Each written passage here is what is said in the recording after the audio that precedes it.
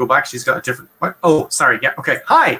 Welcome to The Jib. This bi-weekly podcast is about the many and varied schemes of the many and varied U.S. law enforcement and intelligence agencies, organizations, and committees, and how they are stupid and funny. Join us on our merry journey through space and time. Hi, my name is Barry. You might know me as the bit that sticks out at the top of Florida. Hi, everybody. I'm Seamus. You may know me from the documentary Schmigma, Nature's Curious Waste. Oh. Seamus. What? Children are watching this. No, they're not. All right. Besides, everybody needs to know about Just it. click the button that says not for kids on the YouTube upload, okay? Just you know, you gotta wipe, you gotta clean. Oh, no, don't make it worse. What? It's like a PSA. Okay. Today, we are going to Australia. G'day, right? Hey! Australia, land of giant scary animals, run by the descendants of the dregs of English and Irish society. What could possibly go wrong? I'm being unkind. Australia's fine. I know people who live in Australia. But in 1975, the year I was born, they had the greatest political and constitutional crisis in Australian history. Which might be saying something like I don't know, he's like the tallest dwarf or something. But they did in fact have the greatest political and constitutional crisis in Australian history. So I'm going to give you the background, and then we're going to have a talk about it. All right? Awesome. After decades of conservative coalition governments, the Labour Party under Gough Whitlam won the 1972 Australian general election. Wait, that's Gough, is it? Yep. All right, Gough, how you doing, bud? Anyway, he won the 1972 Australian general election. While they won comfortably in the lower house, the Senate, the upper house, stayed conservative. In 1974, the Senate kept voting down every bill Labour wanted to pass. They kept sending it up, and the Senate kept slapping it down. The Conservatives in the Senate refused to accept the clear will of the people as expressed in the general election. And sick of the stonewalling, Whitlam asked the Governor-General to call a double dissolution election. Right? Now, that's a sentence. And a lot of you will already be lost, because when I read that sentence first in Wikipedia, I was lost. So I'm going to try and crack it down as much as I can. In 1975, the Governor-General of Australia is the Queen's representative in Australia. Of the Queen of England, by the way. Her representative in Australia, she apparently needs a representative in Australia who has some political power. Mm-hmm. He's the Governor-General. He doesn't. A lot of his functions are ceremonial. For instance, he's the commander of the Australian Army, but I'm pretty sure nobody's going to come to him for military advice, right? However, he also appoints ministers, judges, and ambassadors, and for our purposes today, he issues election writs. So he writes the legal orders to hold elections. Now, again, this would be largely a ceremonial thing. Whenever there's an election, he just sign a piece of paper, and that would be the end of it. So it's already been decided, right? He just kind of This is just a ceremonial thing, but it is in the laws. Now, That's him. A double dissolution election is a very peculiar Australian thing. If bills continually get bounced off the Senate, the Prime Minister can call one of these elections a double dissolution election, which will automatically dissolve both the House of Representatives and the Senate, right? Double dissolution. After this election, if the legislation is still stopped by the Senate, meaning you have another election and you assume you try to get the numbers, right? If after this election, the legislation is still stopped by the Senate, there is a joint sitting of both houses, a joint session. And if the laws that bounced off the Senate then stick, they are legally deemed to have been passed by the Senate, even though they haven't. That's just a peculiar law thing. But otherwise, the House of Representatives will be throwing legislation at a brick wall forever. There have been 7 double dissolution elections in Australian history, but only one joint session, which is this one. Right? Okay. Now, Whitlam, in hindsight, perhaps our overly naive Labour Prime Minister, asked the Governor-General to call a double dissolution election. After the election, the two houses were still locked, right? So the election had no effect. So they had a joint session, as the laws require, of both houses in August 1974, where 6 of the bills which caused all the hassle in the first place were narrowly passed. Hey! Okay, government! No! Because when the Senate and the House of Representatives went back to their corners, the deadlock continued. The Senate had not learned its lesson at all. In October 1975, the opposition under Malcolm Fraser in the Senate kept slapping down appropriation bills passed by the House. Now, this reminds me of a situation. Oh, that's Fraser, is it? Yep. And check out Carter in the background. Oh, he's either looking at the sun or he's not happy. One of those two things, right? Yeah. He's thinking about his brother Billy drinking beer or somebody getting his peanut butter. I don't know. Resting contempt face. Yeah. Yeah. Contempt or constipation, I don't know. Something like that, yeah. But it reminds me of the situation happening now in America. If I could just check my Twitter thing, which I just bookmarked here from the Washington Post, our old favorite. It says here, the U.S. government will run out of money to meet all its payment obligations on June 5 this year if Congress does not raise the debt ceiling. So this is exactly the Australian version of raising the debt ceiling, sending appropriation bills to the Senate. So when the Senate blocks them, they're not just blocking Labour bills, they're blocking the government's ability to function. That's kind of what they're doing, right? It's called supply. The government's ability to do things is called supply. Now, but it sounds like one party is extorting the other almost. But they're not even extorting leverage. Like they just want them gone. Like they may have thought they were stopping the Labour Party, but they were stopping the government and the civil infrastructure from functioning correctly. So all the cops and all the teachers and all the nurses just wouldn't get paid, right? Right. The Federal Senate had never blocked supply before 1975, even when it was controlled by the opposition. And then you would find that in the American experience as well, that when the debt ceiling, it's always getting passed by, if the Democrats are in opposition, they'll always pass the debt ceiling. Even if they're in opposition, they don't use it as a thing to fuck up the things. But this is what's going on in Australia in 1975. Fraser, that guy there, said they would keep... Am I pointing at him? Huh? Yes, I'm pointing at him. Sorry. Fraser, that man there, said they would keep doing this until Whitlam called another election. They also asked the Governor-General, John Kerr, to dismiss Whitlam unless... Wait, now, what have we got here? Is that John Kerr? Yes, My John God. Kerr. I'd never seen what he looks like before. And let me tell you, what I'm about to tell you about John Kerr, that's what he looks like. Right? Fraser also asked the Governor-General, John Kerr, to dismiss Whitlam unless he agreed. Whitlam could not imagine that Kerr would ever dismiss him, and Kerr did nothing to make him think otherwise, because it would be pretty much inconceivable, right? I do not think you know what that word means.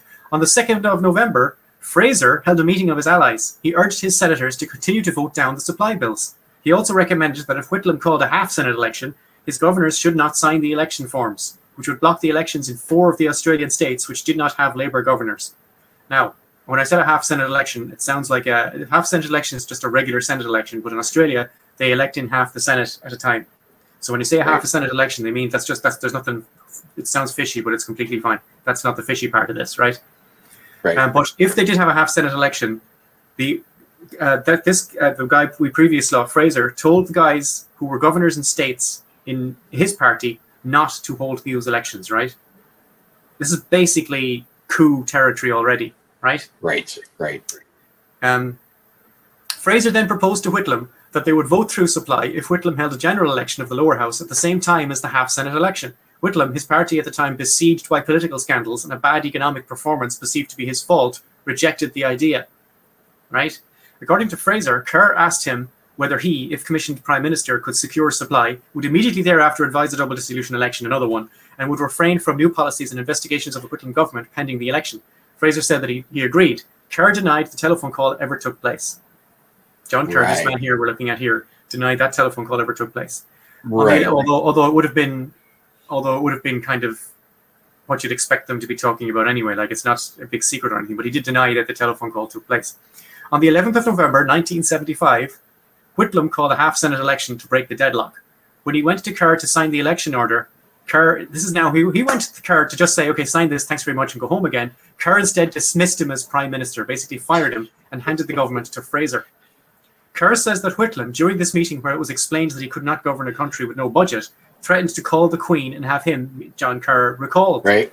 Kerr responded that he could call whoever he liked because he wasn't Prime Minister anymore as of 10 seconds ago, and no one was under any obligation to listen to anything he had to say. Whitlam denies that he ever threatened Kerr with the Queen. Right? But again, he might have done, but he says he didn't. Yeah. So John Kerr, though, this guy, first off, I really wonder if that's actually the uniform that he had to wear or just one that he made up. He just likes the little badges, like Marshal Zhukov in the Soviet army. He just likes wearing badges. Yeah. He was the biggest simp for the fucking Queen. He used to write her fucking novels of just shit. Yeah, I'm going to tell you and a lot of them. Tell you about some of those novels. Oh, okay. Go ahead. They're called the Palace Letters. Right. The Palace Letters were the novels that John Kerr wrote to the Queen, and they were locked up in legal things. Nobody could read them or anything, but they were declassified by court order. Right. In 2020, which is quite recent, In 2020, the palace letters, the personal correspondence between John Kerr and the Queen, were declassified on the order of an Australian court. In these letters, Kerr was clearly considering dismissing Whitlam several weeks before the dismissal. The dismissal, by the way, is capital T, capital D. It has its own Wikipedia page. Just type in the dismissal into Google and the Australian thing will come up if you want. Kerr was clearly considering dismissing Whitlam several weeks before the dismissal, but for some reason refused to communicate this possibility to him. He never said anything to him about it. The Solicitor General of Australia had advised Kerr that there was no legal basis for the use of those dismissal powers of the Governor General. The Queen disagreed in the letters and said he did indeed have those powers, but offered no suggestions about whether or not he should use them. Here is a hammer. Do what you want with it, mate. Right. In any case, Fraser was now in charge. Before Manny and Whitlam's party discovered that the government had changed hands, Fraser managed to get a bunch of bills passed and then called for another double dissolution and a general election. Right. So this guy, John Kerr, did not tell Whitlam what was going to happen or that the possibility of it was real. Fraser did not tell any of Whitlam's coalition partners, or indeed Whitlam himself, that he had now become in charge of the country. Oh, shit.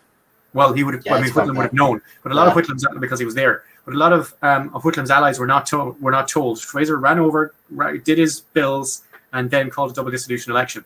Kerr sent his secretary to read out the dissolution in front of Parliament and ended with the traditional "God Save the Queen." Whitlam, who was standing behind the secretary, said, "Well, may we say," this is a quote from Whitlam, who was standing behind the guy announcing the dissolution, "Well, may we say God save the Queen, because nothing will save the Governor General. The proclamation which you've just heard read by the Governor General's secretary was countersigned Malcolm Fraser, who will undoubtedly go down in Australian history from Remembrance Day 1975 as Kerr's Kerr. They won't silence the outskirts of Parliament House, even if the inside has been silenced for a few weeks. Maintain your rage and enthusiasm for the campaign for the election now to be held until polling day." So he was very angry, in other words. Yeah, maintain your rage and enthusiasm. Maintain your rage and enthusiasm is a great line for people who are heading into an election campaign. Yeah, that's like what Hunter Thompson said, are the two driving forces behind any political democracy are fear and loathing, right? Yep. After a tense campaign where letter bombs were sent to Kerr and Fraser, Fraser's party won the election convincingly. Let's be honest, in a free and fair election, he did smash it for reasons related to what I said before about the political scandals and the perceived fault of Whitlam, the economy, which not getting into it, but sometimes true, and I'm sure people probably saw this. How Whitlam handled this is probably some sort of incompetence as well, right? That he kind of called for. Yeah, it does. It does look bad for Whitlam that he was basically fired. yeah, and a lot of people have that power. Right, and like a lot of people weren't calling this a coup; they were just calling this as, you screwed up, brother. This is what happens. Oh, even now, conservatives in Australia right now don't see anything wrong with this. A lot of them are like, they say, "Oh no, this is fine. This is exactly what should have happened." And I'm like, "Good God, man, you really want?" Oh well, we'll talk about that in a second. Yep, it's all part of the wheels of government, right? Yes. Yeah. The point is, Fraser's party won a fair election convincingly. Fraser won the election fair and square. Don't like to admit it, but let's tell the truth. And that ended the deadlock, obviously. Years later, Paul Keating, Minister for Northern Australia under Whitlam, and he was a Prime Minister himself for a while, he called the dismissal a coup. That's the word he used. And he raised the idea that to arrest Kerr and lock him up, adding that he would not have taken it lying down if he was Prime Minister at the time. So there was a lot of shade. A lot of people saying that this was a breach of his powers, Yeah. Now, this is a CIA FBI podcast. And a lot of you might be wondering, Barry, this is all terribly uninteresting. But in what way does this relate to what we're doing here? So what I've done is I've put together a top 10 reasons the CIA wanted Whitlam gone and maybe did something about it, right? Right. John Kerr denied any involvement with the CIA in the dismissal. He just completely denied it. The Australian Intelligence Services was called ASIO, right? The ASIO during the 1970s, Edward Woodward, also denied any CIA involvement. In 2015, Australian diplomatic and military historian Peter Edwards called the idea that the CIA and the MI6 leaned on Kerr an enduring conspiracy theory, right? That sounds like our kind of party, doesn't it, Seamus? Yeah. Yeah, so let's have a look at this. The CIA was implicated basically by some socialists in Australia because Whitlam was a threat to US interests in the region. So let's have a look at the top 10 reasons the CIA might want Whitlam gone, okay? Straight in number 10, he abolished the White Australia policy, which was an immigration protocol which openly favoured white people over Asians. Arthur Calwell, the Minister for Immigration in 1947, said, "We have 25 years at most to populate this country before the yellow race are down upon us." Jesus Christ. Oh, he perhaps even more famously said, 2 wrongs don't make a white. Oh, goddamn. This was 1947, and that was the White Australia policy. And they got rid of that, and instead he wanted people to come in from everywhere. And that's, of course, is anathema to American interests. You sure this was in America? Well, in very recent memory, an American president signed an order that no planes from Muslim countries would land. Yeah. So, Elvis. I remember our Elvis episode. That was so much fun. Yeah. Number 9, Whitlam established the Australian Schools Commission, which was designed to promote equality in education and abolished university fees. Right? That, again, would be antithetical to the interests of How dare he? Free education. How dare he? Dare he? Number 8, he recognized the People's Republic of China. That's a big fuck up. Yep. Yeah. Number 7, he established a system of universal healthcare. Fucking fascist. Yeah, you know, all the things that might line you up for CIA coup. Fucking fascist. Yeah. Did you say fascist? All the things that might line you up for a CIA coup, right? But there's more. Some more very specific things. At number 6, one of the first things Whitlam did after his election in 1972 was pull all Australian troops out of Vietnam. His ministers also released statements criticizing U.S. policy in Vietnam, in particular the bombing campaigns, and one of them called them corrupt and barbaric, which of course would appear to be true. Number 5, after the 1974 double dissolution election, a guy called Jim Cairns became deputy prime minister. Henry Kissinger, who is 100 years old today, right? Let me tell you when we're recording this podcast. Henry Kissinger is 100 years old today. He was the Secretary of State at the time, and he's still alive, I guess. He claimed Cairns was a radical with strong anti-American and pro-Chinese sympathies. That's the quote from Kissinger, right? Right. Yeah. Number 4, in 1973, Whitlam ordered all Australian security operations in Chile to close down. Now, the Chile thing is important for reasons which we will explain in a future podcast. But they had been working, the Australian intelligence people had been working with the CIA against Salvador Allende in a thing called Operation Fubelt, which was a part of the larger Operation Condor, which is, we're going to be talking about all this in future podcasts, but it's basically a long-term operation of the CIA to turn over every single government in South America. And the Australians were involved in the Chile operation, which you may know happened on September 11th, 1973. Number 3, Whitlam ordered his own intelligence agency, right, ASIO, to be raided by police, possibly suspecting CIA interference. This is substantial. That pissed off a lot of people, including the people there, which might have, pretty much tipped his hand. He did antagonize his own intelligence agencies, but the reaction will tell you, this is now he probably suspected some CIA interference in ASIO operations. This is substantiated by the CIA reaction to the raid, which in theory had nothing to do with the CIA at all. But the CIA chief of counterintelligence said that the raid had threatened to destroy the delicate mechanism of internal security. Why would the CIA have a reaction like that at all to Australian cops invading Australia? It doesn't have to do with them. Why would they care? It's Australia, right? This CIA, I certainly don't care. Sorry, Australia's fine. This CIA chief referred to Whitlam as a serious threat to U.S. interests and tried to get rid of him by asking the Director General of ASIO, Peter Barber, the guy in charge of Australian intelligence, to lie about Whitlam's involvement in the raid, but Barber refused to do so. Can you repeat that quote just one more time? What did he label him as? A serious threat to U.S. interests. That right there is like a death warrant. That's like a death sentence. So many people that usually get whacked right after that. Right? Yeah, or an assassination or something. Kerr denies any CIA involvement in what he did. And the Woodward also denies any involvement. And there are Australian professional military historians who call it a conspiracy theory, and they just think it's ridiculous to even suggest it. But I'm giving you all the reasons why it's not ridiculous to suggest it, and it might even be almost definitely something that happened. Right? What about Kerr's involvement with 2 organizations linked to the CIA? I did not mention that. He was in the. Please tell me more. He was in the Culture of Congress, the Congress of Culture is an organization that was started by the CIA, right? To protect Western ideas, right? To keep a lot of the whole the reason I didn't mention that is because I don't think Kerr would have known that it was funded by the CIA. It doesn't mean it wasn't influenced by it. That is true. I mean? Yeah, and he was also part of I think it's La Asia. I forget how it's spelled, but it's pronounced La Asia.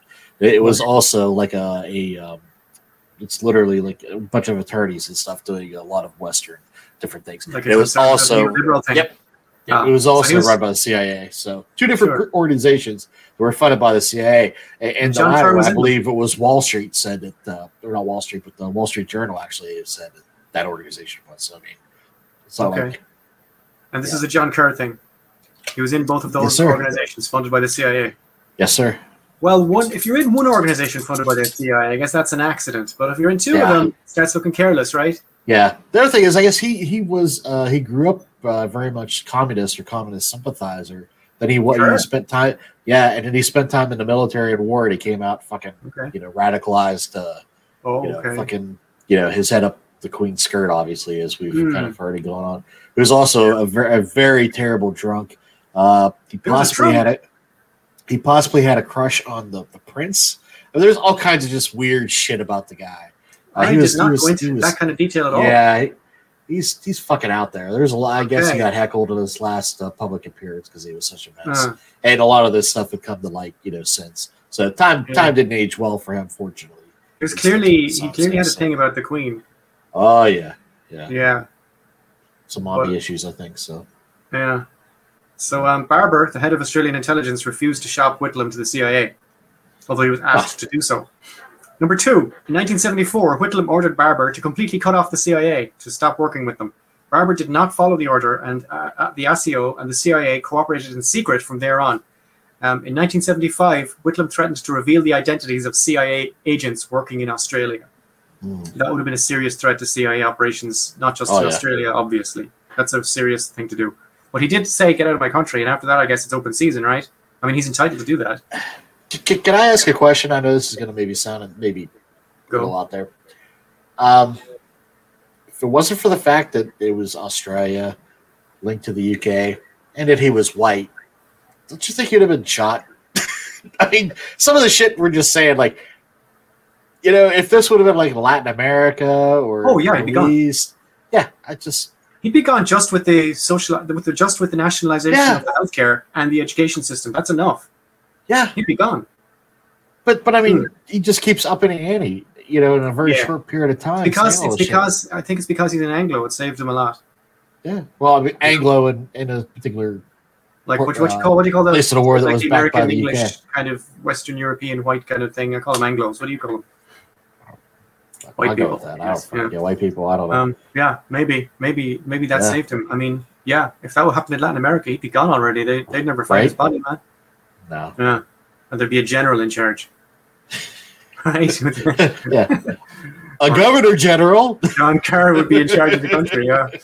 Oh man, that guy's real junta material, isn't he? He threatened to reveal the identity of the CIA agents. And number 1, in 1973, this is, I think, possibly what really annoyed the CIA more than anything else. In 1973, the U.S. Secretary of State told Richard Nixon that Whitlam's government would try to throw overboard all military alliances and eject our highly classified U.S. defense space installations from Australia, right? So what does that mean? In 1974, Whitlam threatened not to renew the lease of the U.S. spy base at Pine Gap in Australia, which was due to expire in December. The station was used to monitor signals from anti-aircraft and anti-missile systems, but it could also monitor telephone signals. Much later, obviously, Edward Snowden would reveal that Pine Gap was one of the stations used to illegally monitor telephone signals worldwide. Right, so Whitlam was correct to shut down Pine Gap. A CIA officer who helped run the facility said that this threat caused apoplexy in the White House. And you were telling me about that before, weren't you?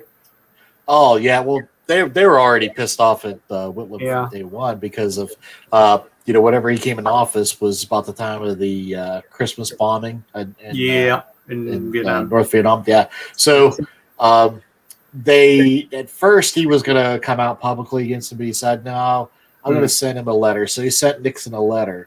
Yeah. Nixon and, old Hanky Poo there, read the letter and got fucking furious. Yeah.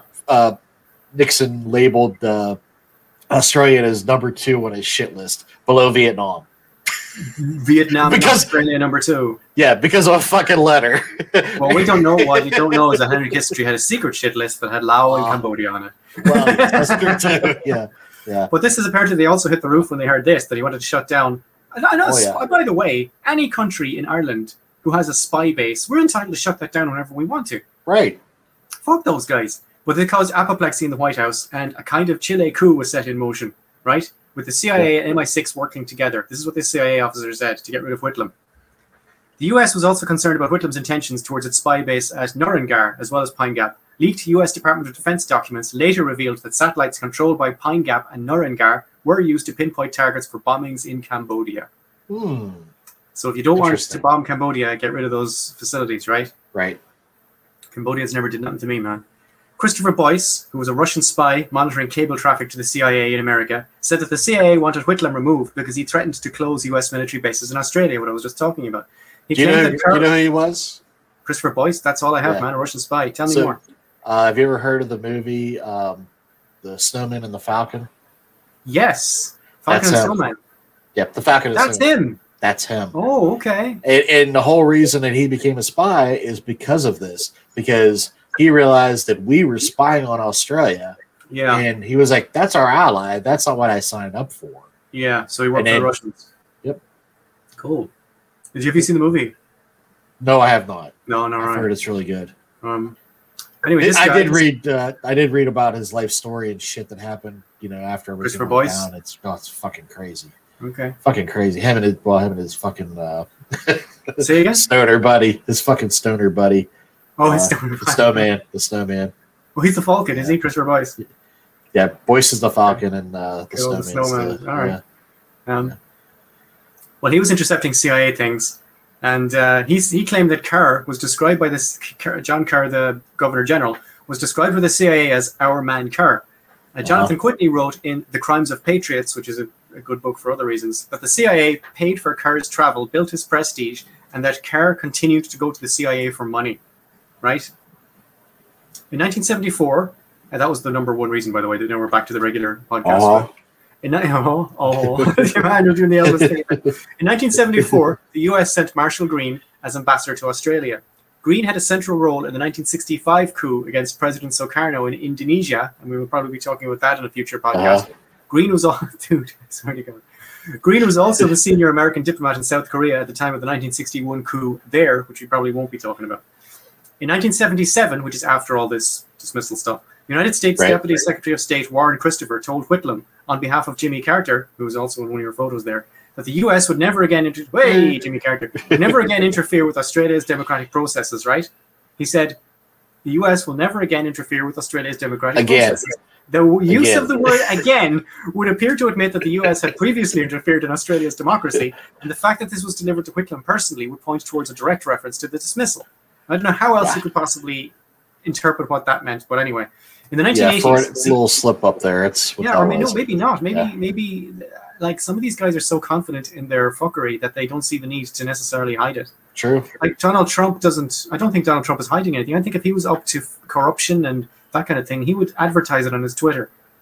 That's something I've said. If he's up to anything, you will know immediately. Anyway, in the 1980s, senior CIA officers revealed that the Whitlam problem had been discussed with urgency by the CIA's director, William Colby, and the head of MI6, Sir Maurice Oldfield. There's Whitlam again. Yep. Now, so I want to ask you, Seamus, is given all this, and that Kerr said the CIA had no role to play, and that the intelligence operation chief at the time, a guy called Woodward, said that the CIA had no role to play, and that a military historian of Australia said it's a conspiracy theory, giving everything I've just told you, did the CIA play a role in dismissal? Fuck yeah. It seems that it obviously did. And what's even worse, because what you said earlier is true. If he was in Latin America, he would have been taken out in 1974. They wouldn't have waited for the dismissal. Absolutely. I mean, there's just no way. There's way too much smoke there. With them, with ACO involvement, they knew about us propping up, douche canoe here, Carter. Right? Yes. Yeah. And trying to get rid of Whitman. Yes. And weeks before it did it, like he was trying to claim that he kind of did it almost on a dime because he was threatened with the Queen. And it turned out that he was not planning it, I guess, but aware of that he might have to do it for weeks beforehand. He never told Whitlam. Yeah, a lot of Australians think that was the biggest problem in the whole thing. Not that it happened, but that Kerr never informed Whitlam. Right. What's the guy's name? Green. He doesn't just come to your country for visits. No, that fucker comes in there to get down. Who flipped Indonesia in a very violent and horrible coup. Yeah, didn't he did shit in Greece too? Didn't he? Was he part of that operation? I'm not sure. Is that the same guy? I think so. I don't know. I think there's like a handful of. We will be talking about him again. I can tell you that. Oh yeah. That's John Kerr. He looks like exactly the way I've described what he did. That's exactly what you'd expect him to look like, isn't it? Yeah. He's like a sort of a Peter Ustinov that melted in the sun, isn't he? Right. Yeah. So that's all I have to say about the dismissal. All right. That's the main body of our show. Will we move on to the next bit? Oh, yeah. Okay. Yeah. What's happening this week? This week. The week in news. The week. This week. What's new? This is the part of the show where me and Seamus put CIA, the word CIA, and FBI into Google, hit the news tab, and see what comes up, just to let you all know that what we're talking about is history, but the fuckery continues this week. Okay? So do you want to go first, or do you want me to go first? Well, you got really two. One, I think it's the Durham report against the FBI has come out. So we're getting into the weeds on that. January 6th stuff, Black Lives Matter, and just some, fuckery as usual. Hopefully we'll know more soon. The only other thing that apparently there was a plot to kill the Queen. A plot to kill the Queen, okay. When she toured here in the U.S. in the 80s, for some reason, the FBI decided to fort and stop that sort of, shenanigans. I mean, how many assassinations? I mean, how many other assassinations has the FBI been okay with it? For no reason? Oh yeah, we had. It just seems a little selective that they wanted to step in on this one. I don't know. Yeah. Well, whatever. Well, she's a white lady, so gotta protect the white ladies, right? That's about it. Yeah. Oh, okay. Will we go CIA? Go for it. Okay, my first CIA story of the week is, and remember, we're recording this today. Henry Kissinger is 100 years old. So today, the story is, a man accused of trespassing at a Virginia preschool had an AK-47 in his car and told officers he was headed to the CIA. Officers found Sandow, who told them he was making his way to the CIA, police said. The CIA's headquarters is located about a mile away in Langley, an unincorporated community in Fairfax. Turns out he just stopped into the children's school to go to the bathroom on his way to the CIA with a gun. So maybe it's just as well for everybody that he was stopped there. I don't know if you should approach a school when you have an AK-47, but that's just me. Why did he go to the gas station or something? I'm going to guess this guy is not thinking clearly.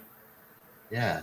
Another one is a leaked report says that the CIA does not know if Israel plans to bomb Iran. Whether Israel's escalating threats of war with Iran over its nuclear program are saber-rattling or something more serious is a mystery even to the CIA. It's not. It's that they've done it before. They've bombed Iran before. So it's not like they'll never bomb Iran. They would. But why would they even say that? No one gives a shit because it's Israel. They can do whatever they want, right? But why even say that? It just. Why say you don't know that if they're going to do this if they're not going to do it? Or I don't know why the CIA would release a statement saying we don't know. Yeah. I mean, just don't make a statement. Yeah, it's bizarre. But Israel will bomb Iran if they feel like it, and no one's going to stop them. Yeah, no one will stop them. No. My third story is from rural Ireland again. Yeah. The CIA were blamed for the presence of dead birds in a man's home, a Midlands court has been told. Balkayan Bushentuf, that's his name, was charged with being intoxicated. What? Balkachem Bushentuf. I think that's not a common name. He's not. He might be Irish, but that's not an Irish name. I was going to say. Was charged with being intoxicated in Tullamore Garda Station on June 22 of last year. He told me that the CIA had planted dead birds in his house. I talked to him for 20 minutes and told him that there's nothing I could do about that. I asked him to leave, but he wouldn't. He told me to fuck off. Okay, so he is Irish. He is Irish. He's Irish. He told the guard to fuck off. Yeah, he's definitely Irish. And he was intoxicated, so yeah, fair enough. Welcome to my country, Mr. Bukadoof. Congratulations, you're one of us now. That's it. That's my CIA links for the week. Awesome. That's what's new. And I guess that is our show, unless you want to talk about something else. No, unless you do. Do you want to? No, I'm all dismissaled up, man. That's the dismissal and the CIA connection to it. The series, the network of CIA connections to the dismissal that apparently they had nothing to do with. So that's it. Oh, shit. I guess. What's up, Pine? The other thing was Pine Gap, I guess, is like Australia's Area 51. Yeah. I guess there's like a lot of... They don't own it. The Americans own it. Right, but I guess there's like a lot of UFO activity and shit there, so... Well, yeah. I didn't get into that. Yeah. Okay. I don't know. I just felt like sharing. So, yeah. Don't... You make me sound like a dick. Stop yelling at me. I'm going to HR again after this. Fuck this. HR every episode. I have like 27 written warnings now. Yeah, I know. We gotta do no change in behavior, no change in anything. It just keeps going on. Gotta do something about this, Barry. That's our show, folks. All right, we'll see y'all in 2 weeks. We will see you next week when we will be discussing about more CIA, FBI fuckery. Probably. Bye.